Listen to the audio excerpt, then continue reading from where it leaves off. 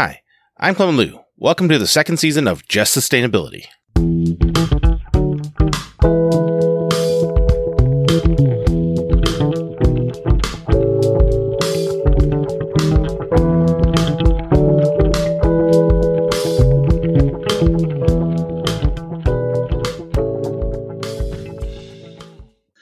Thank you for joining me for the third episode of the conversation that I had with Taylor Brodery. Last time, Taylor and I spoke about biases and how he approaches telling stories that resonate with broad audiences. In this episode, we extend that conversation. One of the things I appreciate most about Taylor's work is that he somehow weaves together stories about being gay and diabetic with broad social commentary about discrimination and the harms associated with the extractive industries. I found how he naturally and organically ties together such seemingly disparate topics fascinating, so I asked him about it. This is what he said. One of the things I really love about your work is how you tie in, your experience being queer or diabetes with kind of broader issues oil and climate change. So I guess what I'm trying to do is invite you to talk a little bit about the specifics of your work. What are some of the things that you write about? What are the stories that you try to tell? Yeah, well, and thank you for saying that and being appreciative of what I'm trying to do. It's one of those things, because again, this isn't false humility. I think at base, I'm just a really lazy person that I'm just you know what I want to do? It's I want to sit back and watch Schitt's Creek and eat chocolate truffles and have a gin martini at 5 p.m. and some really good cheese and just go on with my life, in that way. Mm-hmm. But in that laziness is an abiding frustration in what I see happening in the world. And it's probably some residue from growing up Lutheran and being a dropout seminarian that, I view the Bible as an incredible piece of literature and one I take as seriously as I take Walt Whitman. Nothing's more insane than the Book of Job. My God, whoever wrote that was on psychotropic drugs. It's God in the whirlwind asking you questions. I'm that's what I say to my students. I go, why the hell do you watch reality television? Are you kidding? The Old Testament is where it's at. Where on earth are you going to get someone hoisting a stone and God says, kill your son if you believe in me? It's what the fuck is going on here? This is a wild people down and fish for 3 days, in their acidic bellies. But to me, to the actual part that pushes me into this realm of different stories is, it comes from the Gospel of St. Luke, to whom much is given, much is expected. And I think I was given this large playground of Western North Dakota. I got to watch huge mantles of clouds build during this time of the year, only to unleash hail or rain. And that's a big canvas to paint against. Mm-hmm. And that when you survey sort of the landscape of American letters in particular, which is probably what I know best rather than global letters, you find we are in a very impoverished culture with the books and the stories that we've historically had or that have been sort of lifted up. Mm-hmm. And I think my way into my stories is that inherently I work on things, and this isn't necessarily conscious. Again, this is my laziness. It's just sort of this is what I know, but it's things that make people uncomfortable. People don't want to think about that we're living in a time of mass species die-off, and I don't write that necessarily in my work. It's illuminating the industry that my family has historically worked in and that I've benefited from, and lamenting the destruction of the landscape that gets at that idea. People don't want to think about their bodies and that our bodies inherently erode. People at my age in their early 30s, most, especially men, think they can keep building muscle forever and they're always going to be buff and all of these things. And that it's not so much, again, this gets back to my laziness. It's not to advocate just a lazy, whatever that means to us, lifestyle. It's more to say erosion is our baseline existence. It just is. And so if we take that metaphor and explore it, what does that mean? And how do we lean into the lamentation of loss while also having humor, while also maybe looking for ways that what my body is going through because of the ravages of diabetes might be a way to tap into what the planet is currently experiencing, while also being able to tap into why is it that we don't like to talk about actual health?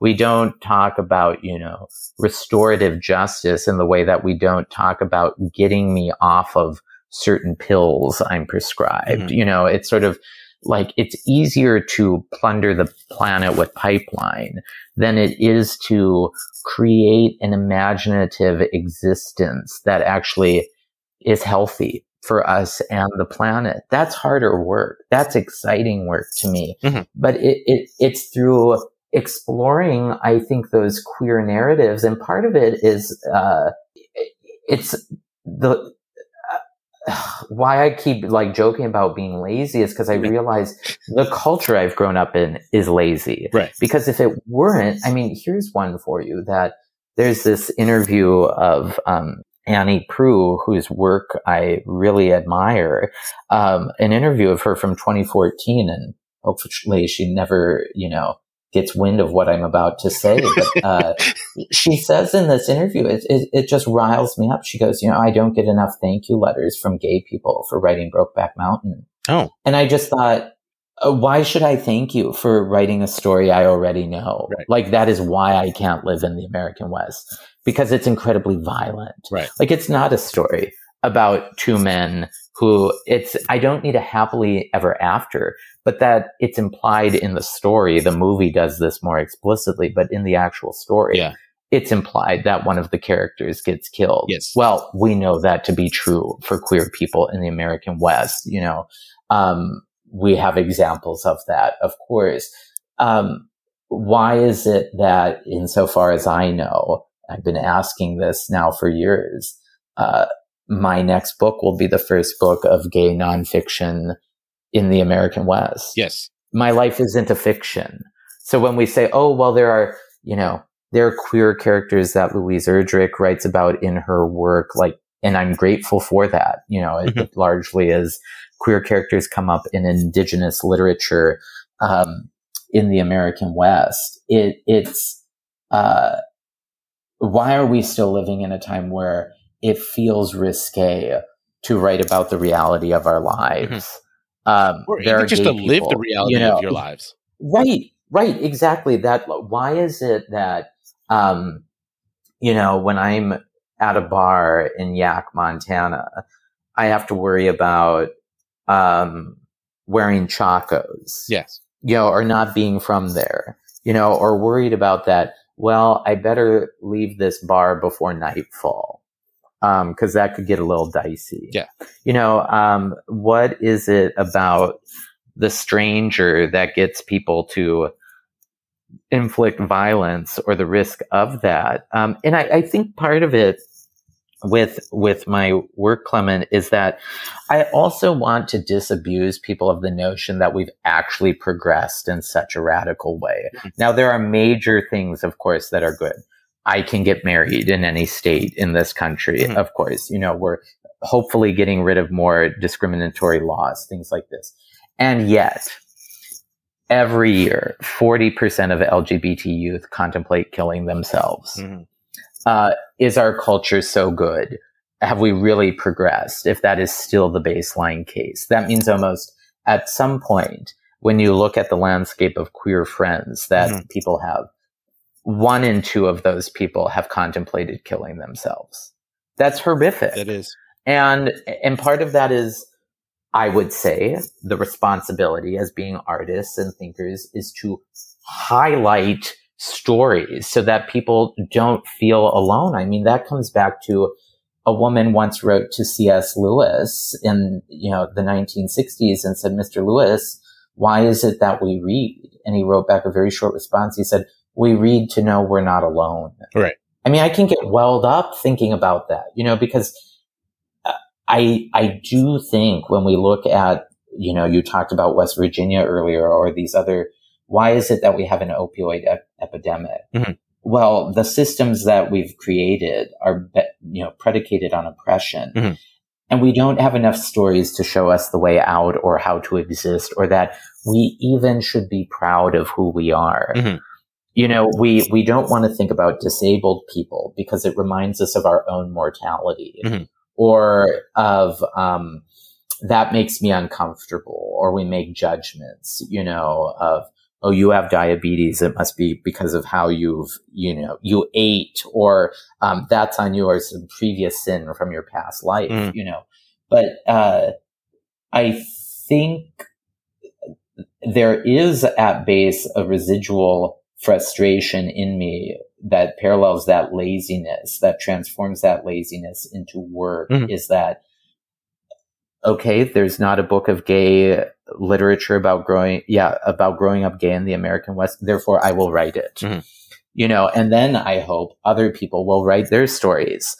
There's increasing work being done around disability and environmental issues. Thank goodness. I want to be a part of that work, and that it's through untangling some of this, I think, that we get out of our heads that I'm alone in the world. And it gets back to that sense of curiosity, how you and I can relate to each other, is that we share more in common than on the surface what we might think would, let's even say, divide us.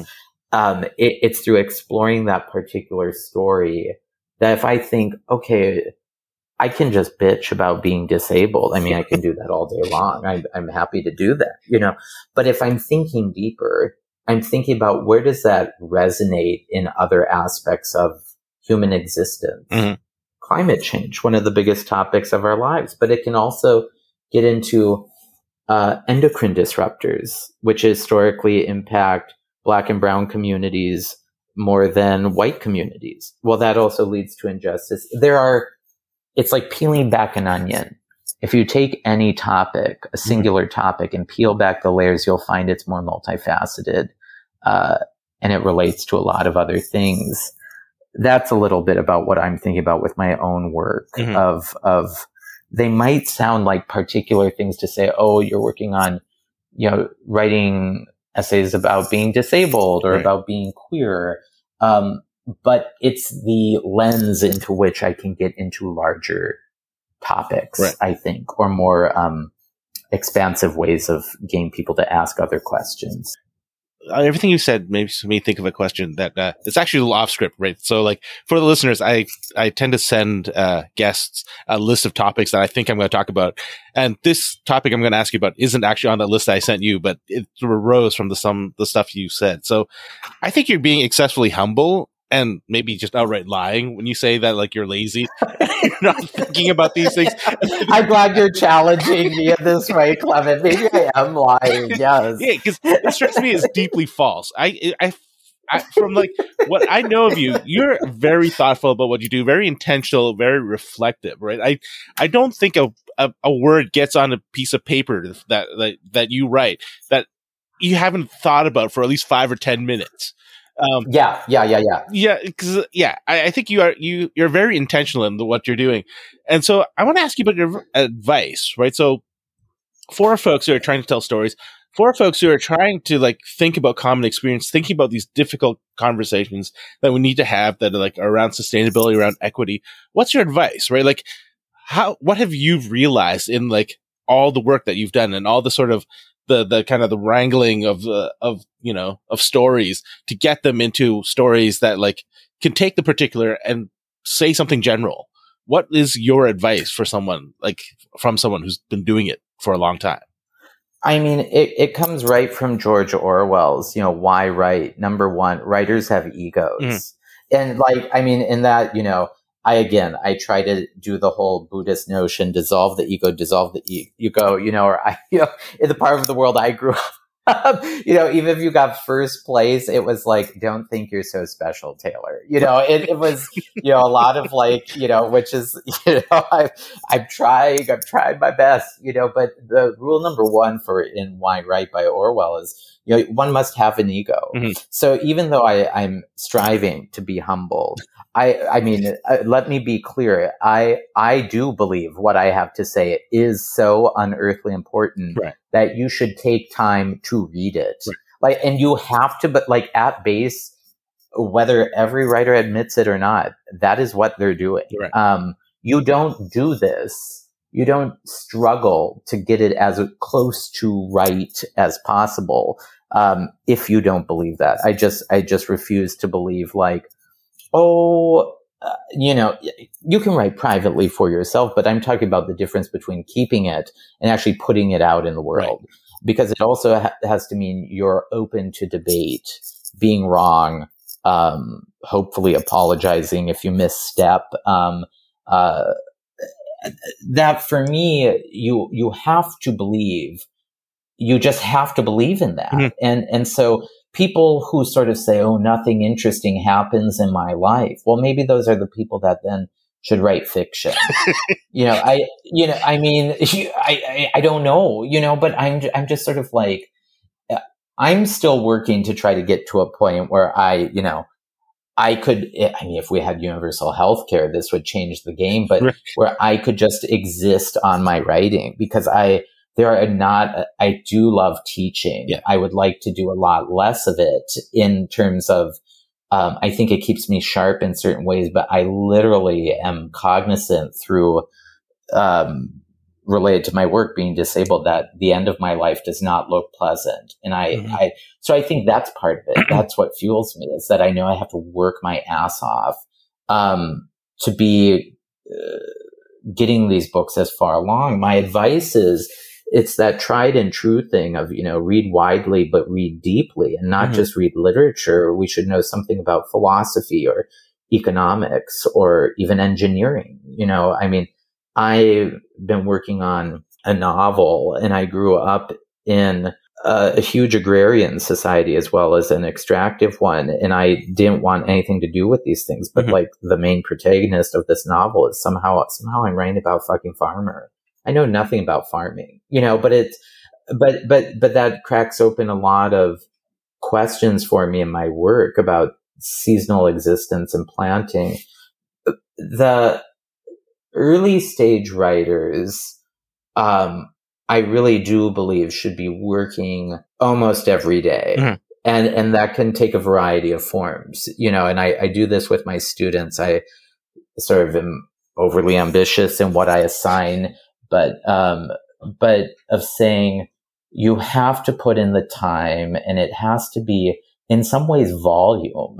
It's almost like what, those insane bodybuilders do, where they're just cramming calories into their body to put on masses. I do feel that you have to have a wide understanding of what's happened before to have something to say now. And that's not to hold us back. It's, these are the hard things about how do we be prescriptive in writing. It's like for every rule, there's a million other rules. But, at base, someone who I'm grateful that's come back into my life and that I think is just, we should be reading a lot more of, is John Steinbeck. I know of no better prose stylist. Everyone should read chapter 15 of The Grapes of Wrath for May's Diner because of the rhythm and the syntax and how he creates characters. It's, people who want to write, I think they need to have large real estates of time in their head that they can devote to shaping and thinking about things. It's why I had to, I had to get a 2-bedroom apartment so I can, have this other room where I can spread my notebooks out on the floor and look at them and just be like, oh my God, there's so much in my head that I'm trying to move around. I think it's that level of obsession. Right. And to be hungry, and again, it's that idea of you have something to say, But at the end of the day, it does take work. So yes, maybe I'm outright lying about being lazy. It's not like I have a direct telephone line to God, if there is a God, and I get a perfect sentence, but it's literally, I couldn't map out antecedents or things like that. I don't even know what those are in a sentence. I write completely by ear, like E.B. White, because I trust in rhythm and music. But I think that's come through a long life of reading and other artistic, of actually listening to music and thinking about how does the structure of a symphony model, mirror onto a structure of a book? Could I create movements, and how does a movement accelerate, not only maybe in speed, but maybe in tension, and it ends with a flourish, and then we take a breath and we move on to another movement. I think it's having, I guess at base, to be blunt, Clement, you have to believe that what you have to say is so unearthly important that you have to say it. And then you have to have a hunger to spend a lot of time learning your craft through reading other people. And you have to believe it. You have to believe, like, I could try and maybe it could be good. Because largely you're not going to get a life-changing advance, probably. Maybe you will. That's great. But like, at the end of the day, I want to write something to help people feel less alone because I have benefited from that. And I think that's an act of generosity. And for me, there is a sort of internal sense of responsibility to people who are different or my part of the world, because my part of the world is so impoverished with its lack of writers, that I thought, well, okay, then I can contribute some stories and maybe it'll rile people up enough that they go, that's not right. I'm going to write my own books, that would be great, No, I think what you said, again, really resonates with me. I think there's a reason why I really enjoy your work, is it often the things you say resonate with me. Because the exact same, you were giving your advice, framing it for aspiring writers or like young writers, and I'm hearing it as for anyone who's working on equity, right? So like, or like anything, right? So like, you need to believe what you're doing is important and that you can do it, even in the face of like evidence that suggests that you might be tilting at windmills, right? And then you need to like pay attention and listen and hear the stories that are out there, so that you can learn from those stories. You can incorporate those stories in your story, and so that the work you're doing is actually good.